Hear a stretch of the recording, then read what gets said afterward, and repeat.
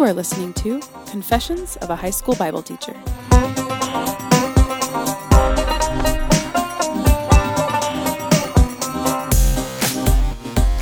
Hey everybody, this is Christopher Seals, and across the table from me is...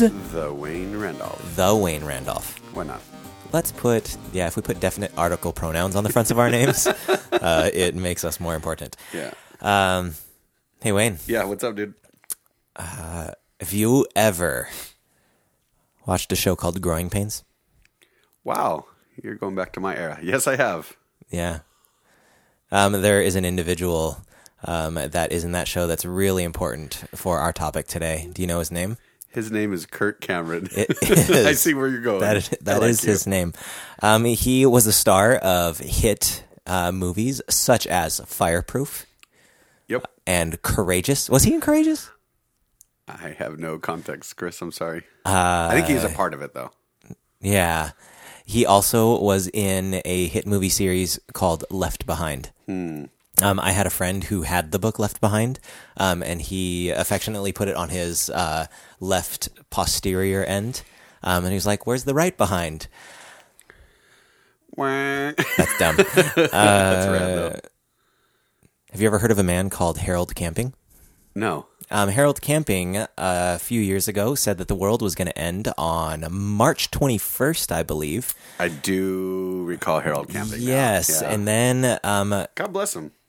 he, after everyone didn't disappear, he then came out on the radio to say, or on his radio show to say, you know what, I had misread the scriptures. The actual date is October 21st. March 21st was a spiritual rapture. And I believe October 21st was going to be the real rapture.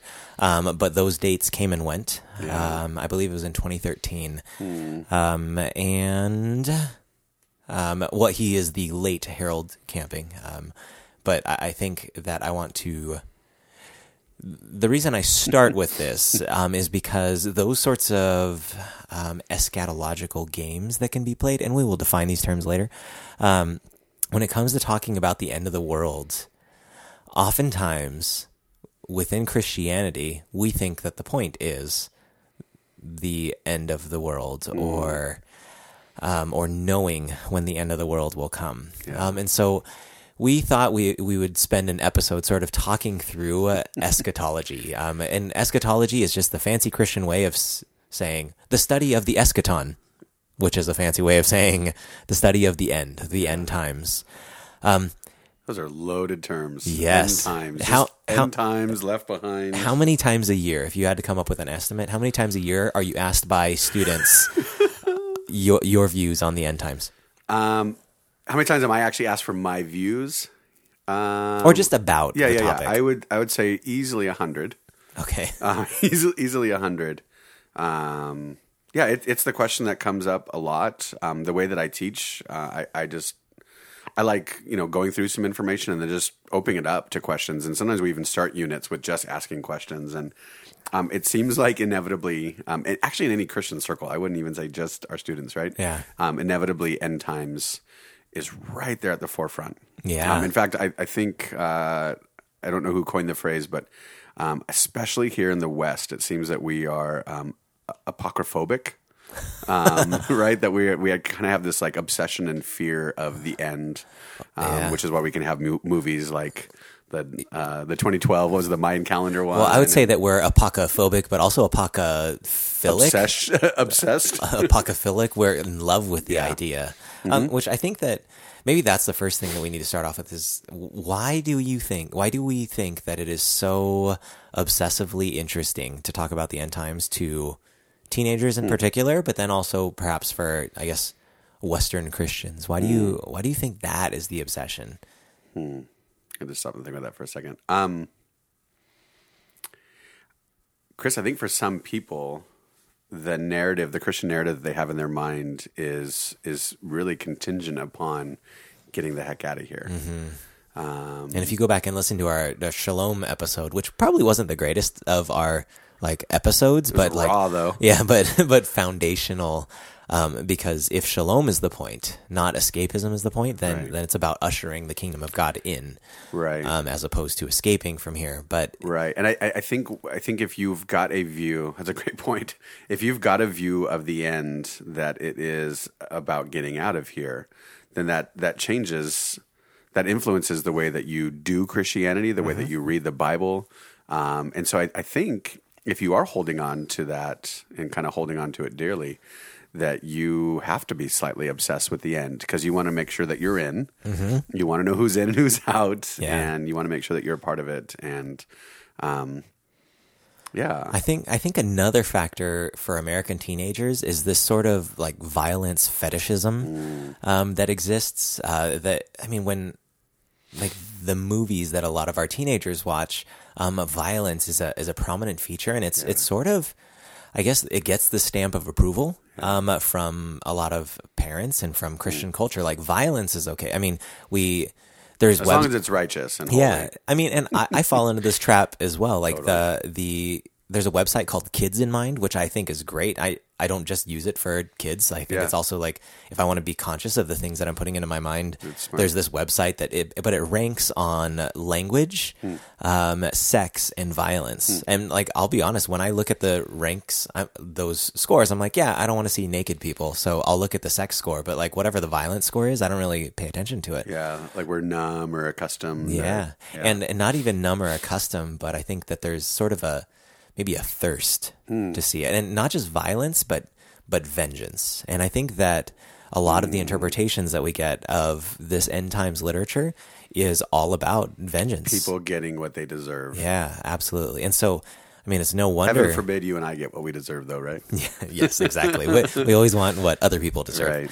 Right. But it makes sense that teenagers would be sort of obsessed with this if all of their video games, all of their comic books, all of their I guess stories that they love and embrace, they actually get a snapshot of that in scripture. So I mean, if they have a choice between reading through the Mosaic Law or watching a bunch of people get wrecked, wrecked spelled R-E-K-T, then they're going to choose the people getting wrecked, right? Yeah. So that and it totally reinforces a certain view of the rest of Scripture too for them, right? That everything is leading up to this epic battle, and I'm not going to say that it's not, right. but epic battle from our perspective of epic battle, right? Yeah, and I think it also appeals to the desire to know.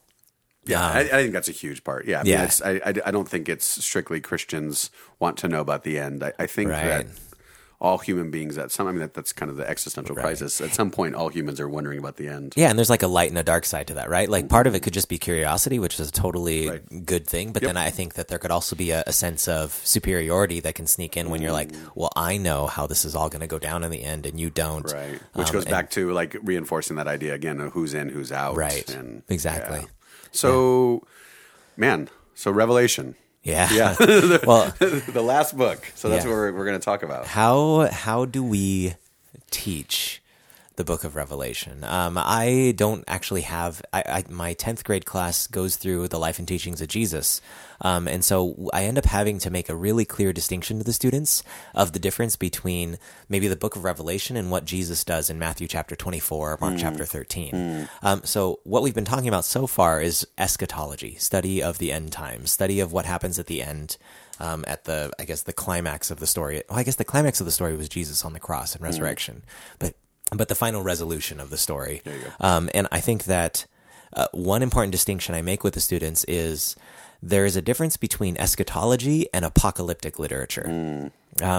While we use the term eschatology or the end times and apocalypse, we almost use them interchangeably. But apocalypse is a genre that existed for maybe 200 to 300 years in the ancient Near East and then disappeared. And even contextually, what was going on during that time, right? It's during oppression. Yes. It's not when they are thriving. Right. And if this, hopefully this isn't too much of a surprise to you, but if it's a genre of literature, that means that John's apocalypse in the book of Revelation is not the only apocalypse. There's the apocalypse of Peter. The last chunk of First Enoch is called the animal apocalypse. There's books like Second Baruch, Second Esdras, Second Enoch, the Testament of Abraham, the apocalypse of Abraham, the martyrdom of Isaiah, the Testament of Moses. All of these books that aren't Daniel? they're the last chunk of Daniel. Right. A lot of these books didn't make the cut for Scripture, but they represent. If you read them, you would say, "Wow, this rings a lot of bells." Like the numbers, the symbols, the verbiage, the use of the word Babylon and the great whore and the horns. Oh my gosh, I want to already like just jump in and start tackling all those, but I feel like we need to kind of start. Again, kind of bigger picture with that, right? Right. And so if we distinguish between apocalyptic literature and eschatology, then like we have to ask the question, well, then what is apocalyptic literature? And so there's some features to apocalyptic literature. Are you familiar with the Greek word behind apocalyptic, which is? Apocalypsis? Apocalypsis, good. Which means? I feel like I'm. It is a quizzing you. revelation. Apocalypsis, doesn't it just mean to reveal something that's been hidden? Yes, and I think that's really important, is because we can know the name of the book is The Revelation of John, Right. But when we hear Revelation, we just think end times. But really, there's something that's being unveiled. Right. Something is going to be on display that was not, or Exactly. something has been hidden and it's going to be unveiled. Right, Yeah. and there's this stuff that's going on in the world, and what the genre of apocalyptic does is it pulls the curtains back and says, "You want to see what's really going on? Let's take a look." Yeah, and I want to reiterate something you just said a little bit ago. But again, apocalypsis or apocalyptic literature as a genre no longer exists. It's not something that is used today. Yeah. So that already probably for those of you got your thinking caps on, that already kind of tells us that our posture when we come towards the book of Revelation, that we might maybe need to humble ourselves even more so than we do with other texts, Right. and really say, okay, maybe we need to explore what is this genre before I even start trying to interpret these little locusts with demon faces and Right. razor blades and Yeah, absolutely. Because Right. if we don't respect the genre, then we might end up with some really dangerous interpretive methods. yeah, and even there, I think it might have been the Bible Project guys recently that said this, but this idea really got into my mind, and I love it. If we disrespect the genre, we are potentially also then disrespecting the authors of Scripture. Right. We are disrespecting their intent. Potentially, and maybe that's too harsh of language for some, but also what happens is we end up overlooking and disrespecting even then what was going on in that first century church. Right. When I look at it from just one lens, I have to Right. totally disregard what they were going through. And Absolutely. those are our brothers and sisters. Yeah, and exactly. And I'm even thinking if I wrote a poem about my wife and talked about how her eyes are like drops of sunlight. And then someone says, well, no, it can't be drops of sunlight because sunlight is really like photons. Her eyes would actually be burning. Right. And then I would be like, you're totally disrespecting me as an author of yeah. poetry about my wife. Yeah. And so I don't think we should disrespect the authors of Scripture in the same way. That Totally. we should read them according to probably how they intended to be read. Totally. So what should we do as far as like how we read this? So how should we approach it? I'll start where I start with my students. It seems to be a good place. And so actually with that, I usually start with a Chesterton quote. And G.K. Chesterton, one of the Gary Kenneth. That's I probably didn't know not- that. No. I was like, I don't know that. And making this up comes from names. his book Orthodoxy. But it's this. Though St. John the Evangelist saw many strange monsters in his vision, he saw no creature as wild as one of his own commentators. And I like that. And I start So with, sassy. right? It's probably one of the reasons I like it. But I think what it does is it informs and tells us, man, this is a book that has been debated and wrestled with and potentially extremely misinterpreted. Right. And so, Yeah, we acknowledge the awkwardness of it in the beginning. From there, I actually usually go to what my goals aren't. Okay. With my students, And maybe so, those will be the same goals that we have for this. So just goal number one. I'm not going to be arrogant and say that I know the only way to interpret it. Right. What I do tell the students is, man, after being informed and after studying and after learning and listening and having discussion, I do lean in a particular direction. Right. But even then, I do not hold on so tightly to it. So I actually make the joke. And interesting, you brought up Left Behind. Mm-hmm. I'm finding it less and less relevant as I drop Left Behind jokes in my class. A lot of the kids don't know about it. But some years back, one of the things I would tell my kids is I do have a view, and we're going to go through those different views. I do have a view, but I do not hold on to it so tightly as to say that maybe Tim LaHaye and is it Jerry Jenkins, they might be right. Yeah. So I will start with that. So I don't want to be arrogant in my approach. I don't want to say that my way is the only way. I don't pretend to know everything. And we're not going to do a verse-by-verse analysis. Right. We're going to go into what was going on. What was the occasion for John writing this? Mm-hmm. Where was he writing it? Who was he writing it to? And why did they need it? Right. What were the intention of these words? And what we find out is it's an encouraging book. Yeah. And I would summarize the book by saying it's about worship. Right. And go ahead. And this is mostly like talking specifically about the genre of apocalyptic, which it isn't just, as far as biblical apocalyptic, isn't just the book of Revelation, but it does have the last half of Daniel as well. But beyond those two contexts, there aren't other chunks of scripture that fit into the same genre as apocalyptic. Right. Those would fall into some other genre like prophetic literature, right. Or maybe even predictive literature, like where he does his mini eschatological discourses, the Olivet Discourse, as it's called sometimes, or even portions of Ezekiel, or these things where they are prophesying and saying what is going to happen, but that is different than the genre of apocalyptic. Right. And so that's, we actually start, and I do this with ninth graders. Wow. So yeah, exactly. Wow. And so we have to navigate this so gently and carefully. And even some of the stuff you just mentioned there, I might want to share with them, but sometimes ninth graders aren't ready for even some of that. Yeah. Right. And so because this is the last book, so we've spent the class going through all 66 books in some form or fashion. So we've already talked about literary analysis and criticism and genre. And one of the things that they do learn about Revelation, first of all, is that it's actually a hybrid, right? And so you have pastoral kind of circular letters in there in the beginning. And then you have some prophecy, and then you have some apocalyptic genre. And so we identify those things and kind of, I guess, separate those three and show them how that works and what's going on and why you have to change how you read it when you're reading those different sections. Right. And so we start there. Yeah, and I think maybe it'd be important for us, just really quick, just to shotgun a couple of features of apocalyptic. So that way we're saying it's a genre, but then we haven't really described the genre. And so a few features that I've discovered in reading different pieces of apocalyptic literature is, one, that it is highly symbolic language.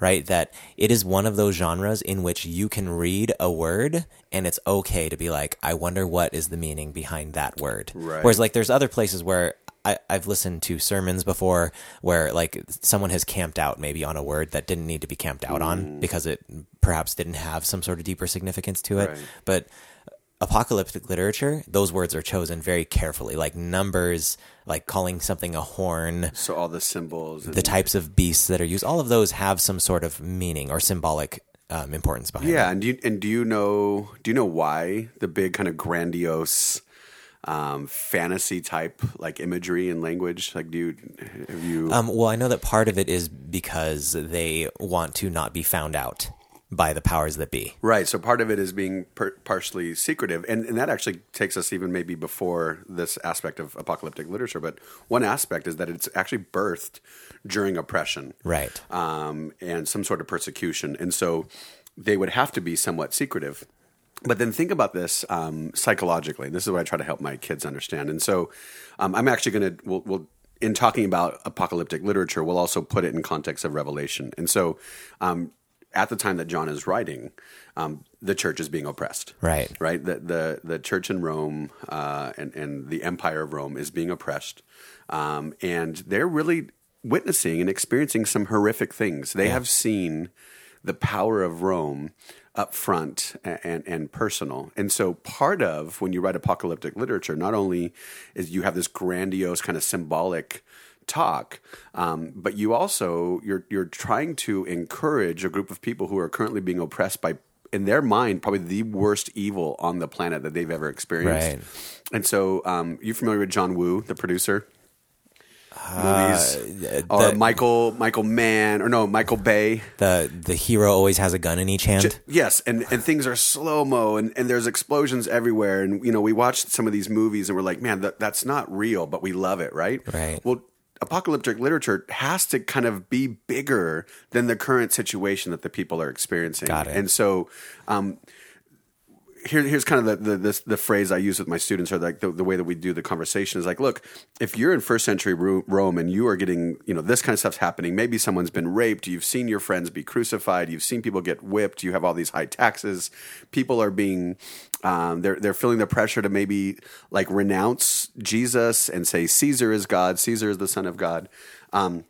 Those people, in the midst of that, when you tell them, hey guys, there is this battle going on that you're seeing, and you're currently being, you're getting your butts whooped, but there's a bigger battle. And right in apocalyptic, so we're going to unveil this. There's this bigger battle that's been waging even before this empire, and it's bigger than this. And so kind of, it makes me think of that old adage, something about like, we may have lost the skirmish, but we won the battle. Is that? I'm not saying it right. Lost the battle, but won the war. There it is. Lost the battle. So you're currently losing the battle to Rome, but don't worry, you win the war. And here's this bigger war. So you're afraid of Rome? No, here's something even bigger that's going on. And so it uses this big grandiose language to really encourage the listener or the receiver of the letter. Right. And even in referencing the quote unquote battle, the current things that are occurring, even that is grandiose and symbolic, because if you say something like Caesar is a jerk who's trying to kill you, then Caesar will come and find the author of this literature or whoever possesses this literature and kill them. So instead you say the beast of Babylon is oppressing the faithful. And so it's written in language, particularly Jewish apocalyptic uses a lot of Jewish language that if you're a Roman and you read it, you're like, this is a weird book. Oh, well, totally. And you put it down. I want to jump in there with a little Bible geek fact. The book of Revelation actually borrows more language from any other part than Scripture than any other book. And so actually Revelation is about 70% borrowed imagery from other texts. Yeah. Because they're just continuing. Hey guys, we've had this conversation before. Right. We've talked about Babylon before. We've talked about Egypt before. They can continue to use that same symbol. Right. And so symbolism. If you're a Roman soldier looking at a community of Jews or a community of Christians reading this weird book, you might think, okay, that's a weird group of people and that's a weird book that they're reading. But you wouldn't necessarily automatically default to, oh, they're going to start a rebellion or they're talking against us. That's right. That's right. So it's safe. It's secretive. Yeah, it's secretive. Some scholars call it esoteric, right? It's vocabulary that only pertains to that group so the outsiders don't know what's going on. Right. And then since we're kind of just going through a list of like what apocalyptic literature is, so we have, it's birthed during some sort of oppression or persecution. It's highly symbolic. It's highly symbolic, 70% from other parts.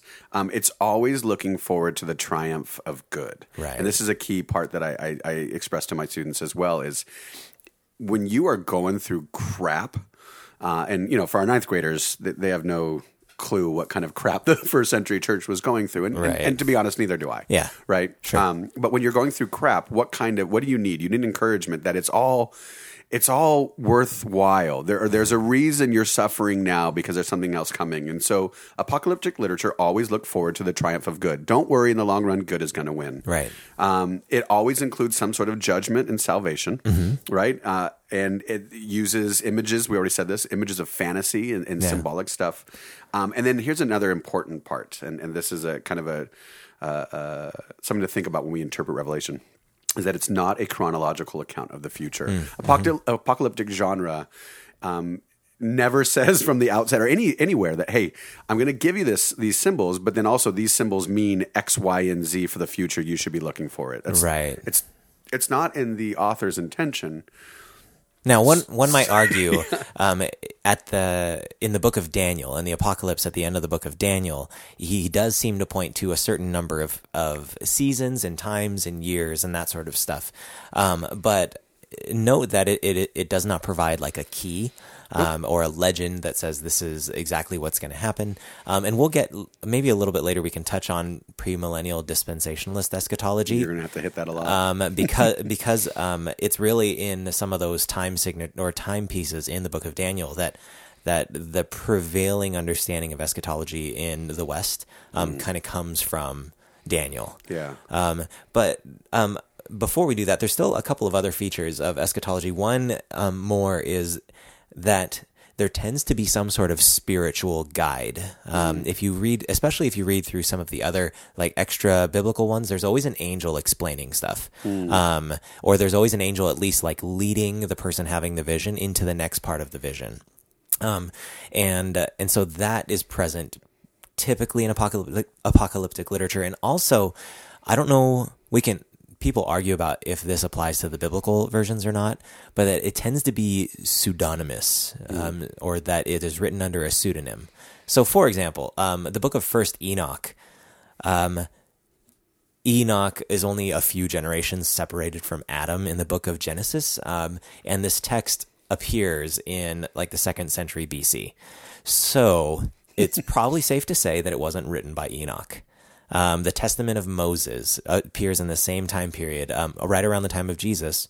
So it's probably safe to say that it wasn't written by Moses. And so a lot of apocalyptic literature is written under a false name of a prominent figure in the religious past to sort of lend credibility to the visions that are being seen. Yeah. Now, you can see why that would get sticky, right? It's like, was... I'm already feeling a little tense as you're talking. Right. For our listeners. Yeah.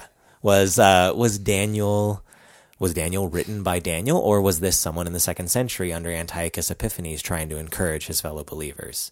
Was the book was John's Revelation? What's interesting is John's Revelation doesn't specify. It does not tell us which John. Yeah. And John is one of the most common names in the Palestinian 1st century. Yeah.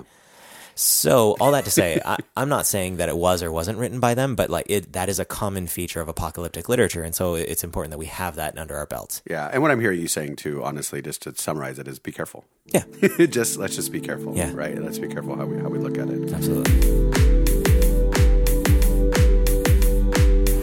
What is the first thing that comes to your mind when you hear the word apocalypse?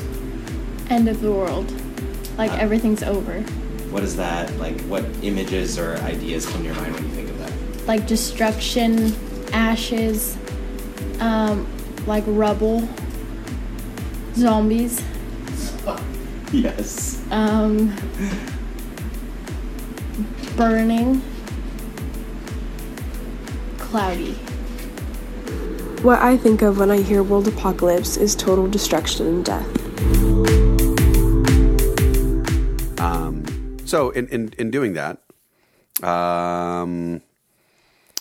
once we kind of get that out of the way with the students, that here's the nuances and kind of the nuances of apocalyptic literature, we then go into the background, what's going on. And so I think even that, before we even touch it, is what's going on. Mm-hmm. What is the need for this literature? Now, and then think about that in light of, we're saying that this literature no longer exists. Right. And I've read some really cool papers that say, well, yeah, as soon as Constantine made the religion, like the legal religion of the state, you no longer are being oppressed by the state. You don't have to talk in code bad about the state, exactly. Because you're endorsed. And really, I've heard maybe some of the latest forms of apocalyptic that emerges at the very latest, the 4th or 5th century, which is right about that time, right? Because there's no longer a need to speak in code and talk about persecution.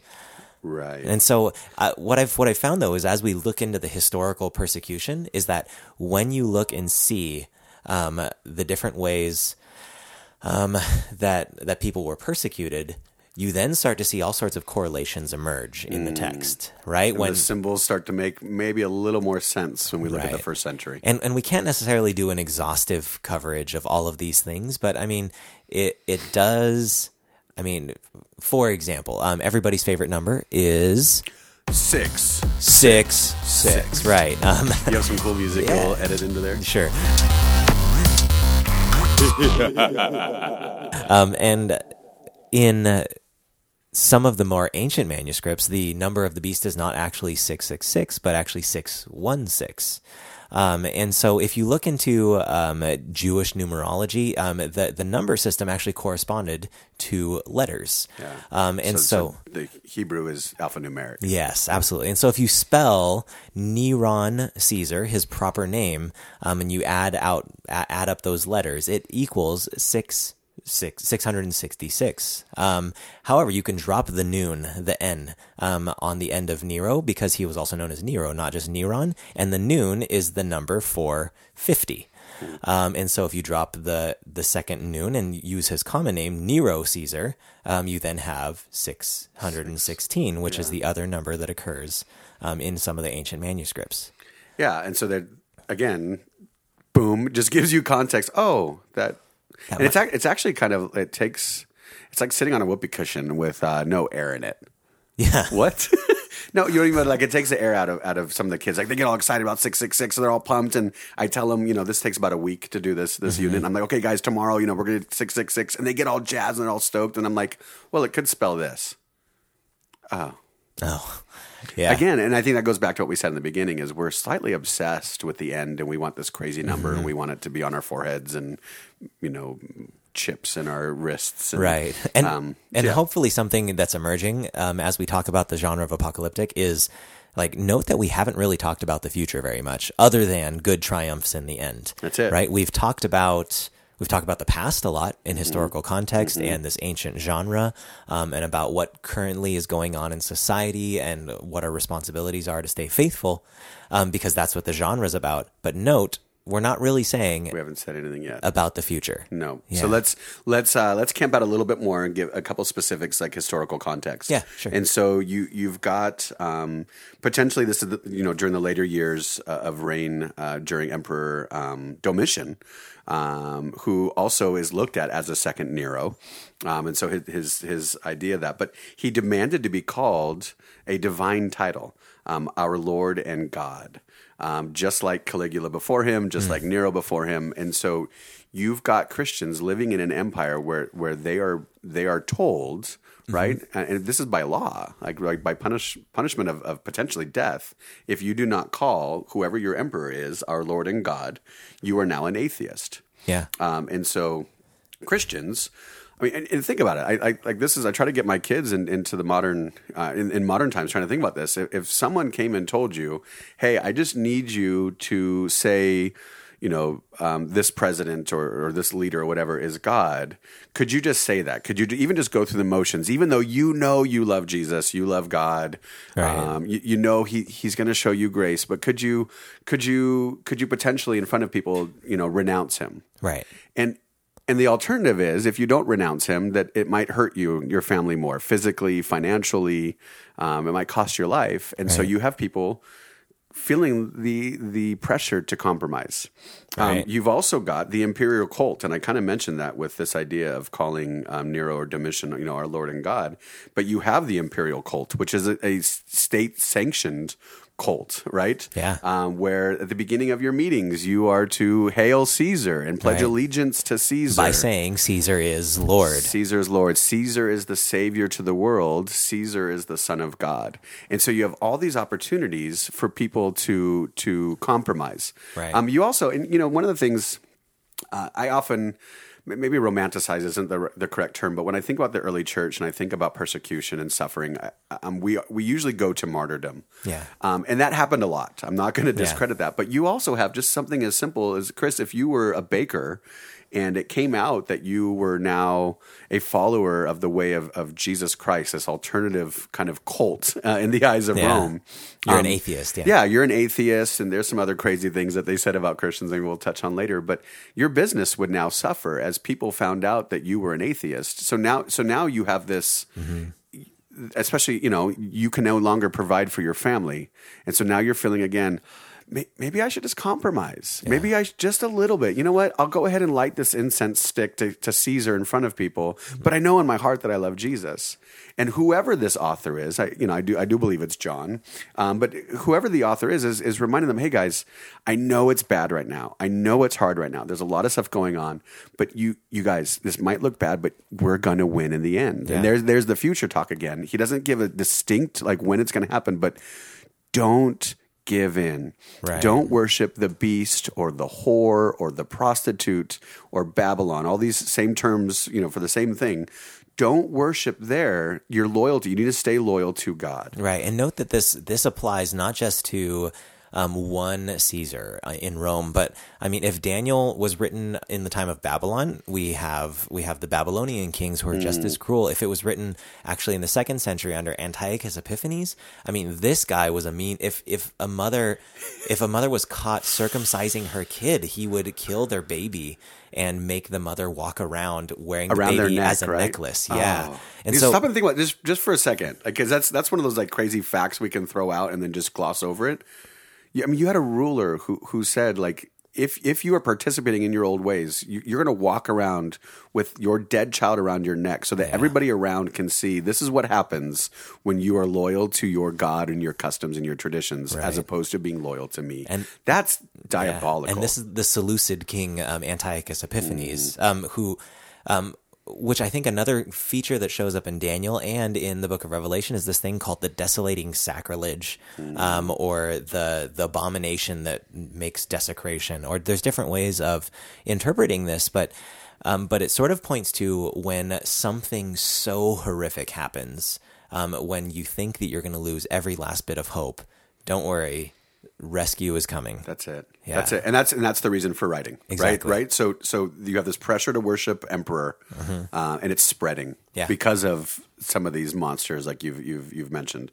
It seems like the author is prophetically seeing that the situation is going to get worse. Right. Right. It's only going to get worse. And so let me encourage you now before you've already kind of you've sold your soul, so to speak. Right. And it depends on when you date these texts. But like Revelation, if someone lived through seeing the temple be destroyed, or they lived through the siege of Jerusalem, where people resorted to cannibalism, and eating their shoes and stuff because Rome wouldn't let them get any food. Which is why Daniel makes so much more sense when you read it together. Right? Or Antiochus Epiphanes, one of the things he did was he erected a statue of Zeus in the temple, and he slaughtered a pig on the altar. Splattered the blood like in the Holy of Holies, didn't he? Yeah. And so if you know anything about Judaism, you know that's about as abominable as it gets, right? That's it. And and in the midst of that, the Christians, again, like we said, they're feeling the compromise, right? They're openly denying Christ. They are willing to strike deals with pagan powers. You have a lot of people reverting back to Judaism because it's a legal religion. And so a lot of them are willing to go backwards. And then a lot of them are also, for economic stability, wanting to join a trade guild. But in joining a trade guild, you are inadvertently becoming a part of the system, which requires you to do worship Caesar and emperor worship. Yep. So we have the Christian compromises, we have the reasons for writing, we have the Christian context, or not the Christian context, but the historical context, right? So here's all the stuff that's going on.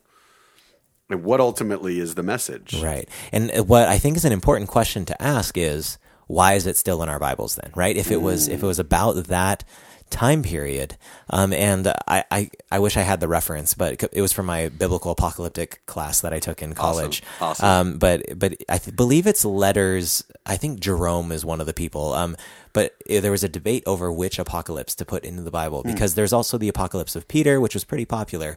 But one of the reasons that people recognize John's apocalypse as more authoritative than the others is because of its universal applicability, because it doesn't just speak to one time period, but because this idea of remaining faithful even when things get dark, even when empire is evil.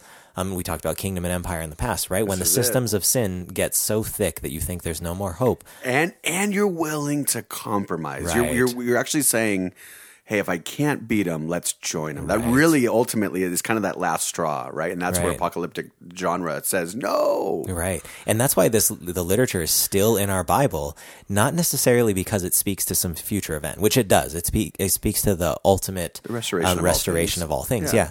But it's in our text. It was admitted into canon because it speaks to today. Yeah. It speaks to every today. Dude, there's a line that John uses that I think is so intense, and oh my goodness, does this resonate with me today? But he actually uses this imagery of like having sex or having intercourse with the empire, with the great whore, with Babylon. And he actually says it's better for you to pull out before you impregnate her, before you become so a part of this empire. Right. And you now have offspring with her. You've become one with her. Right. It's better for you to pull out and interrupt it, as opposed to impregnate. And I think about that. I think about that a lot today. Like, where am I compromising? Where am I sleeping with the enemy, so to speak? Right. And wow, when I do that, the genre and this last book in the Bible really does speak to my situation and reminds me, hey, Wayne, regardless of what you're going through right now, there will come a time where all darkness will be judged, including the darkness in my own heart, right? And when we say judged, we're talking about it's going to be dealt with. In order to make things right, in order for there to be restoration, the darkness has to be dealt with. Right. And that's ultimately where that book goes, right? Yeah, and that's the beauty of apocalyptic, because then instead of our students being obsessed about this violent future, we can instead open up their eyes to the violent present. And then say, okay, how do we remain faithful? How do we pull out? How do we stay out of empire and continue to say Jesus is Lord instead of saying Caesar is Lord, or the market is Lord, or the government is Lord, or whatever current war is going on is Lord? We instead say Jesus is Lord and remain faithful in spite of that. Yeah. Right. And then we can actually give our students practical steps other than, hey, you can be a know-it-all. Let's draw these charts, and you can tell everyone how it's going to go down. Yeah. I like that. Do we have time to maybe address some of the classical interpretation styles?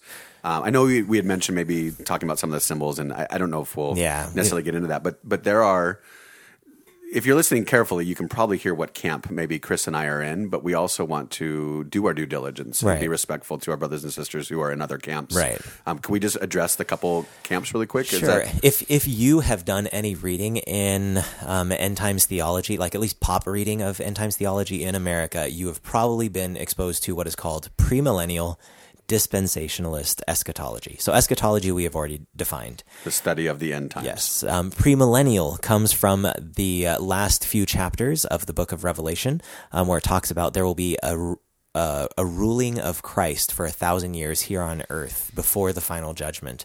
And so what a premillennial person would say is that there is a literal 1,000 years that will occur in the future, and we are living in the times before that. So premillennial eschatology, that's those two words. Now, dispensationalist is a word that emerges in maybe at the earliest, the late 1700s and the 1800s. More like, early. Yeah. I mean, when I say more, like I don't like correcting you, but it gains popularity for sure, kind of early, mid-1800s. Right, with the teaching of John Nelson Darby. Yeah. And what dispensationalism essentially says is that God works differently in different dispensations, or different eras, or different periods, different time periods. So there's the patriarchal dispensation, which is how God interacted with humans before the law. Then there's the Mosaic dispensation, which is how God dealt with his people. Then there was the apostolic dispensation, which is when God was starting up the church. And now, since the apostles have died, we live in a dispensation of grace.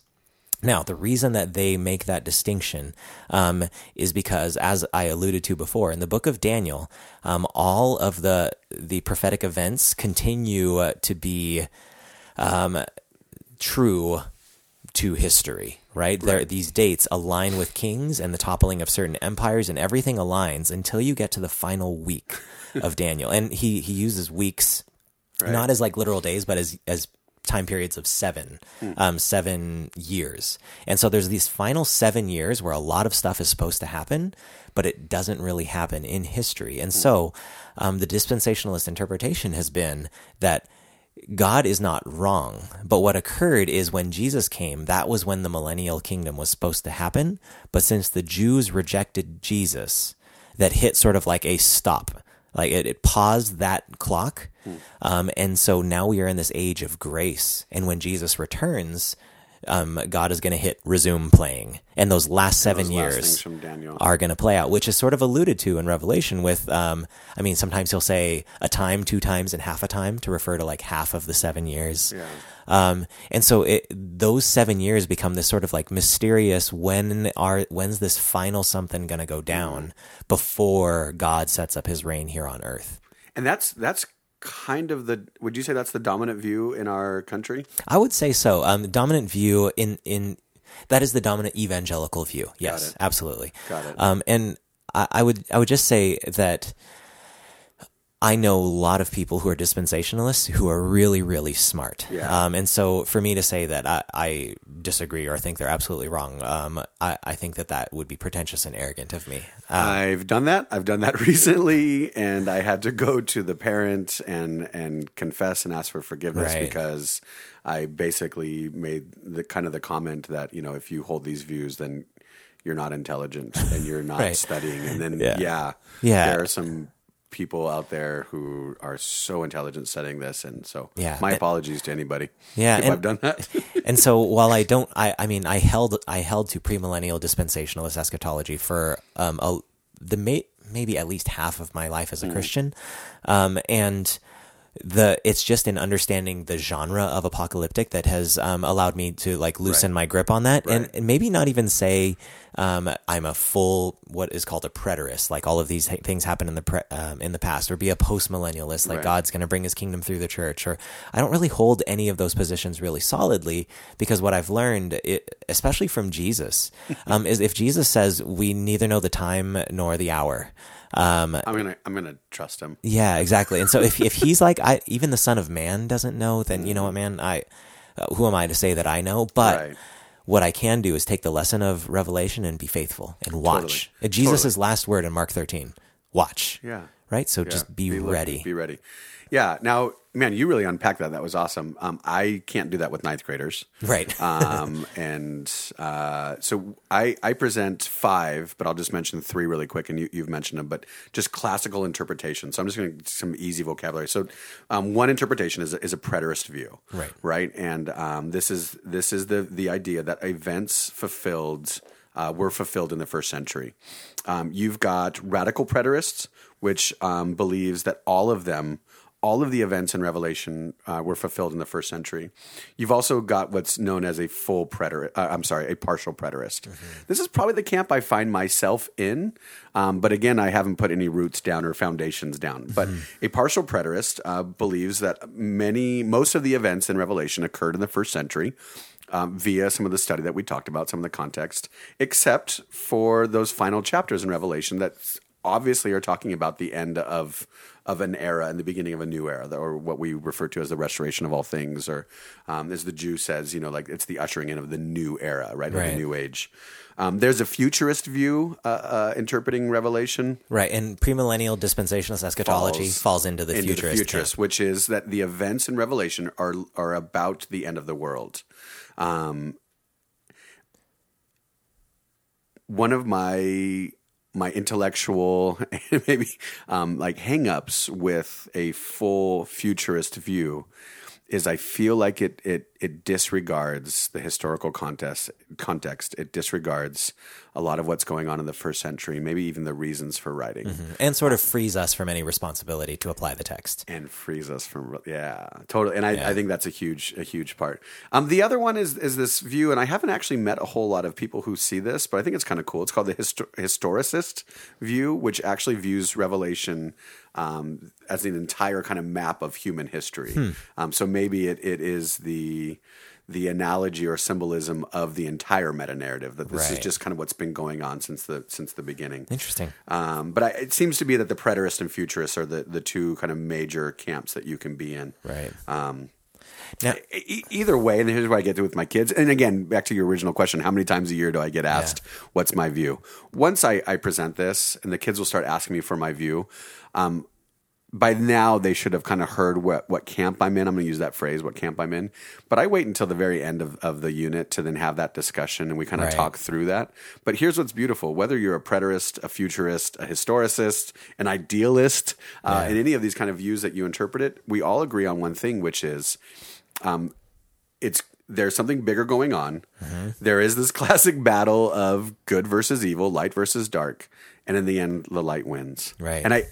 And for me, there's where my hope is. There's where my encouragement is. So Revelation ultimately, and this is actually a question on my Revelation test, what one word describes Revelation? And it's worship. Who are you going to worship? You're going to worship the empire and the beast, the whore, or you're going to worship the kingdom. Yeah. When it's coming, I don't know. Yeah. I don't know, but it's coming. Right. And I think that there's this tension that I have in me. One that wants to say, well, we don't know, so therefore it's I guess it kind of not important to know how things go down. Yeah, like you can almost avoid it. Since I don't know, well, let's just avoid talking about it and looking and exploring. But then, but there are some problems with... That's not your style. Either. Yeah. Yeah, but then the tension on the other side is that, no, the things that we believe about the end of the story dictate how we interact today. I think that there's a beautiful is the wrong word, a very in-depth look at the effect of premillennial dispensationalist eschatology on American public policy in the 80s and 90s by Richard Boyer. I mean, he's probably only sold like 100 copies of the book because it's so sociologically dense. But it does this look at, under the Reagan administration, some public policy decisions that were made based on interpretations of Daniel, Ezekiel, and Revelation. Yeah. So to say that it's sort of irrelevant how we interpret it, I think that it's important that we still have these discussions. Yeah. Yes, we agree on the essentials. Jesus is coming back. Let's be faithful. We need to keep watch. However, we need to still have these discussions about, well, then how do we rightly interpret this, because we may end up maybe supporting injustice in an attempt to bring about the end sooner, right?